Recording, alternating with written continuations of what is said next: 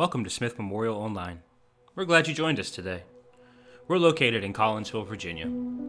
At Smith Memorial, our motto is simple: follow Jesus. We'd like to encourage you to check us out online, www.smithmemorialumc.com. There you can find out more information about us, opportunities to serve, and ways to support this ministry through giving. We pray that God would add blessing this day to the hearing and the doing of God's Word.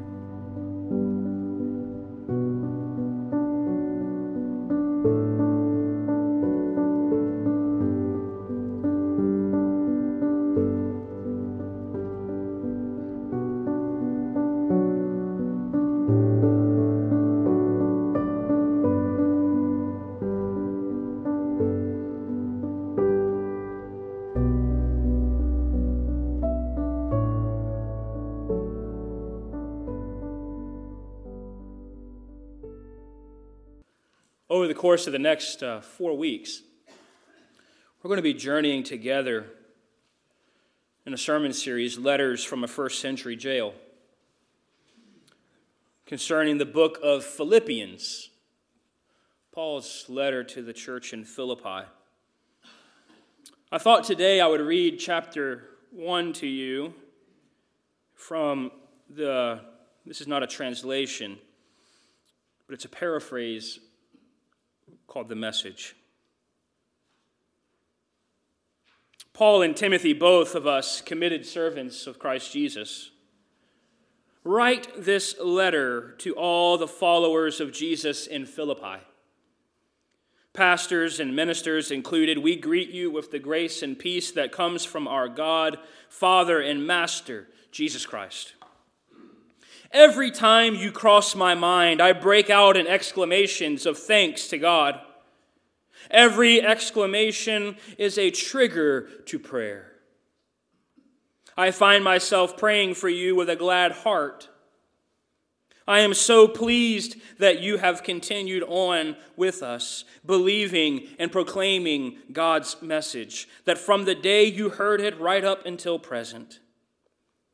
There has never been the slightest doubt in my mind that the God who started this great work in you would keep it and bring it to the flourishing finish on the very day Jesus Christ appears. It's not all fanciful for me to think this about you. My prayers and hopes have deep roots in reality. You have, after all, stuck with me all the way from the time I was thrown in jail, put on trial, and came out of it in one piece. All along, you have experienced with me the most generous help from God. He knows how much I love and miss you these days. Sometimes I think I feel as strongly about you as Christ does. So this is my prayer: that your love will flourish and that you will not only love much, but well. Learn to love appropriately. You need to use your head and test your feelings so that your love is sincere and intelligent, not sentimental gush. Live a lover's life, circumspect and exemplary, a life Jesus will do all, getting every fruits from the soul, making Jesus Christ attractive to all, getting everyone involved in the glory and praise of God. I want to report to you, my friends, that my imprisonment here has had the opposite of its intended effect. Instead of being squelched, the message has actually prospered.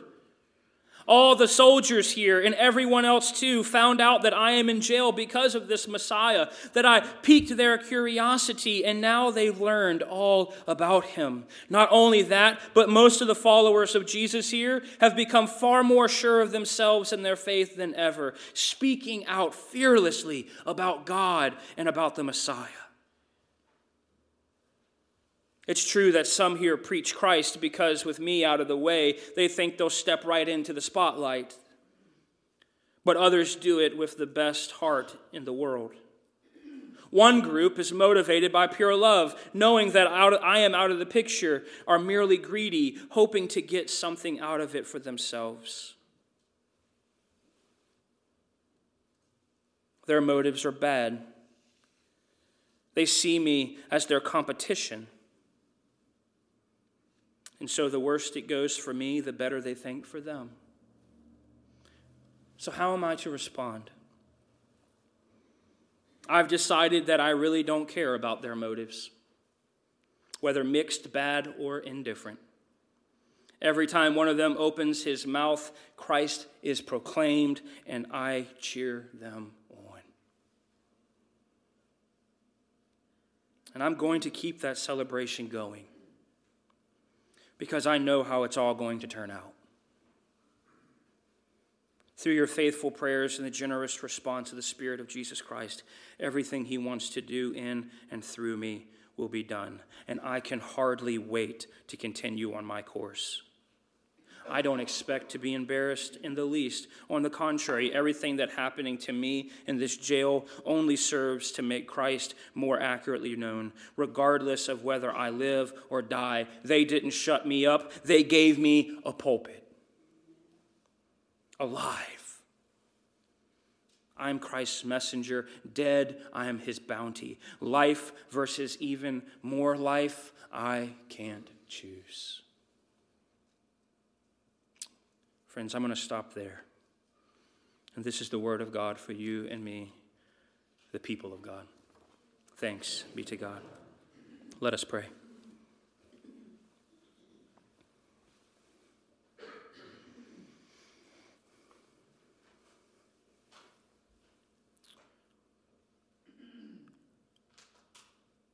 What boldness.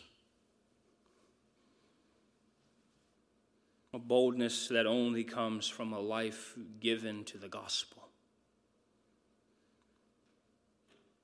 Whether living or dying, it bothers me not. I know the outcome, Paul says. I'm alive either way. And so too are so many who never knew that that was the case for them. They too are alive. Because of the gospel.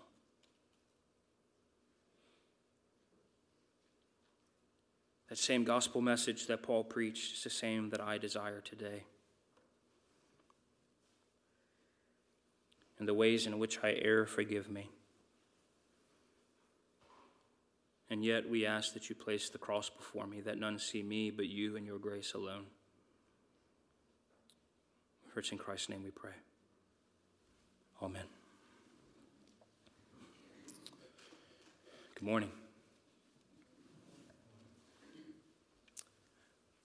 Once a month, every month, United Methodist clergy from around our district get together to discuss an assigned book, a topic, for some amount of sessions, and then we take a little break, and then we do it all over again. And you might guess, anytime you get a bunch of clergy together to stay on a topic, it never happens at all. Rarely do we stay on the topic, and if we're honest with ourselves, rarely do we even touch it. We usually get together and we grieve our grievances with one another. And then an hour or two later, we realize we should probably get to work, and we go home. You might guess that we all, during this season, have experienced a bit of anxiety with one another. Given the recent events in our denomination, one of the clergy, he raised the question to the floor, why is the church growing in other parts of the world when it's declining so rapidly here in the United States? Why? What a question to ask. Now, my mother has always told me that I have the tendency to be a smart aleck. Even though when she uses it, she never uses the term aleck. She usually uses something that rhymes with donkey. But nevertheless, in fear of letting my mother's prophecy concerning my personality down, I quickly blurt out, who needs Jesus when you have a 401k? My statement was meant to be a joke. Sort of. You see, deep down inside, if we're honest, If we're honest, the gospel has never done well in places of privilege. And that's not just my opinion. As Bill Murray said in the 1981 film Strikes, that's a fact, Jack. You see, the gospel, the good news, is only good news to those who know the truth about themselves. And let's just admit it, Americans aren't very good at that. We like to tell ourselves how good we are, how great we are, all of our accomplishments. Perhaps that's why the gospel isn't growing as well here as it is in other places. You see, those that are fooled, they don't love the gospel. They love the law. They love the rules. They love the codes of conduct that get legislated to keep some people in and others out. I don't love the gospel. The gospel, as Paul says, gives life. And the law, according to the Apostle Paul, is really only good for one thing, and one thing only, to convict us of our sin and show us the need for the healing balm of the gospel. The question is, what is the gospel? And if you haven't noticed, I've been very intentional about the last 6 months to just preach the same sermon in a different way about what the gospel really is. You see, the gospel thrives in places with the poor, the destitute, the outcast, the child left watching when the captains finish picking their teams, because in those places, the gospel is not a concept. It's real.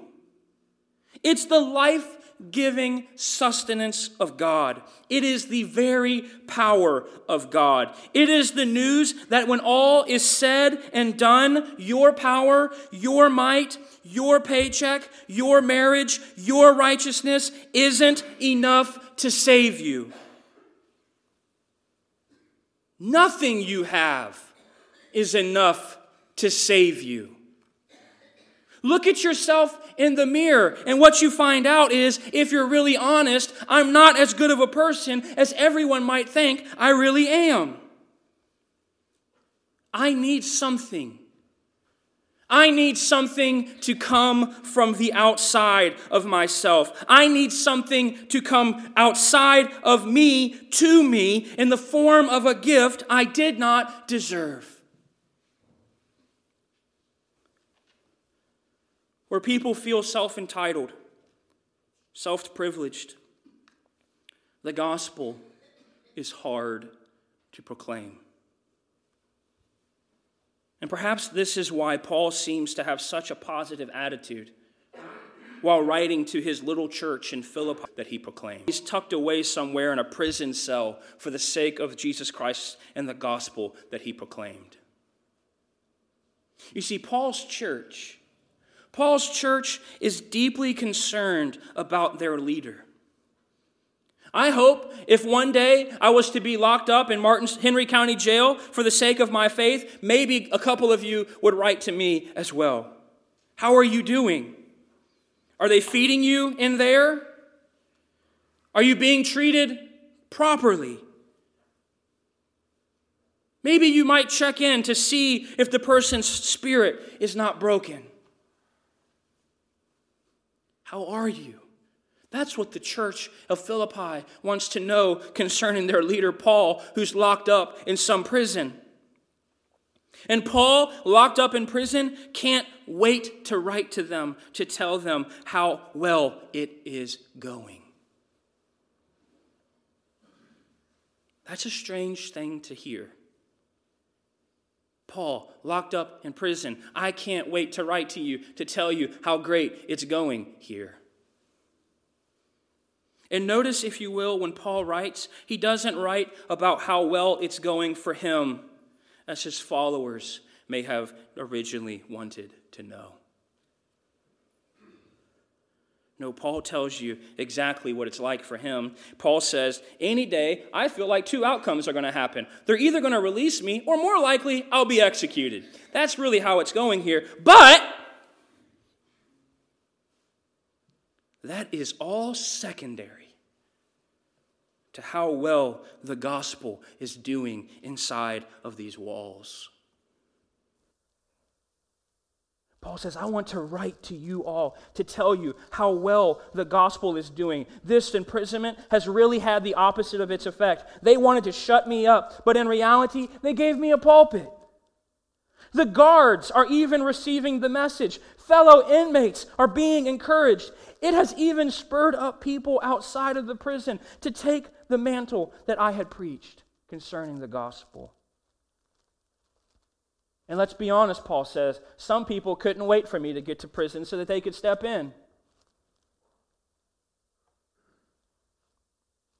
And they were doing it now for conceited reasons. But guess what, Paul says? Who cares? Not me. Every time they open their mouth, they're just pouring the gospel out into the world. And Paul is ecstatic about it. But how could this possibly be? Prisons are not intended fun places to be, especially a first century prison.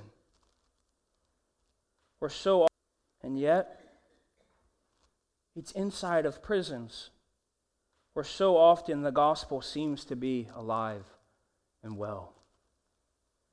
People who have already received their condemnation from the law, that is the place where the gospel pours out amongst everyone. I'm reminded of my friend, Brother Bob.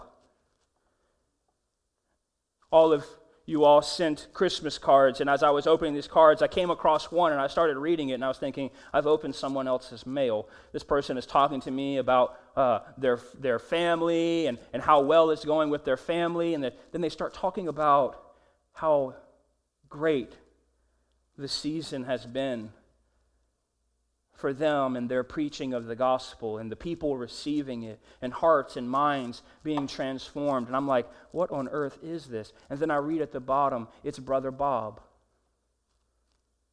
Bob's been locked up in prison longer than I've been alive. And he writes. And he writes so often, and he writes with an ecstatic joy because it's not about him. He is witnessing the gospel present in the lives of those who have been condemned by the law.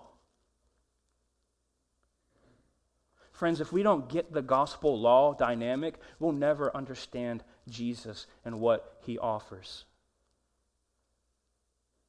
The law says you are convicted, period.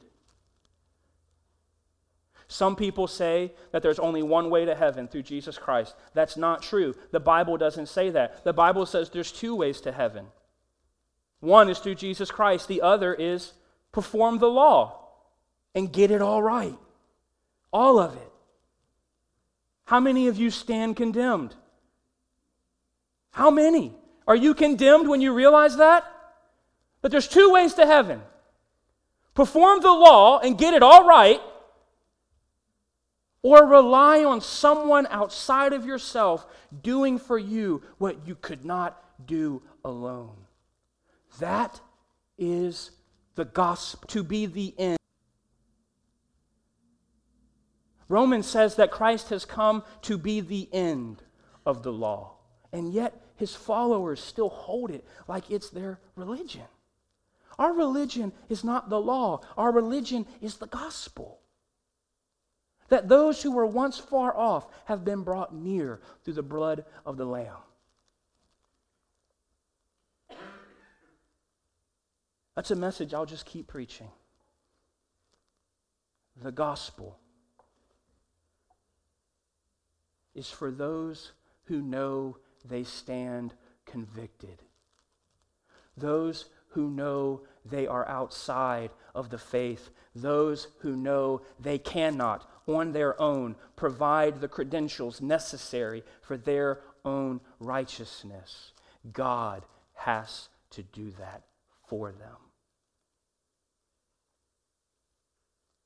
And friends, perhaps when we, as a church, start loving the gospel as much as we love the law, we might really see some lives transformed as well. You see, the opening words of Paul to the church in Philippi are not only intended to let them know that the gospel is doing okay inside of a prison, but he uses the example of the prison to offer the hope to the church's own preaching and living out of the gospel, to those who are in political, social, environmental, physical prisons of their own lives. Paul's saying, if I can be joyous and hopeful inside of these walls, you can be hopeful inside of yours. And why? Why can we be hopeful? Because those who live with the hope of the gospel, i.e., those who know that all that needed to be done has been done, they can know, despite their circumstances, they can now trust. They can now trust that just as God began a good work in them, God is trustworthy enough to bring that good work to completion, even sometimes despite them. Rabbi Hugo Grin used to tell of his experience in Auschwitz as a boy. He said that food supplies were always very meager, and the inmates took care to preserve every scrap that came their way. When the festival of Hanukkah arrived, Hugo's father took a lump of margarine, and to the horror of young Hugo, he used it as fuel to light the candle to be lit at the festival. Hugo asked his dad, "Why did you take our food and light it on fire?" It's a good question to ask when you're in a concentration camp. And Hugo's father said, "We know that it's possible to live life for 3 weeks without food. But without hope, it's impossible to live properly for 3 minutes." You see, the message of Paul in prison is one of hope. You can imprison me. The law can convict me. The law can say I am not worthy. But you can't imprison the gospel of the freed. You may hear Paul saying, it's too wild, this gospel. It's too free, this gospel. It's too powerful to be held down with chains, even the chains of our own lives. God has acted in the world, and its course has been changed forever. So to perhaps answer my colleague's question, the gospel is growing in leaps and bounds in other places more than our own. Because while we've learned to live on our 401ks and our own self-righteousness, perhaps others, those who have been condemned and convicted, they rely on the work of Jesus to be their hope and their hope alone. I offer this to you in the name of the Father, the Son, and the Holy Spirit. Amen.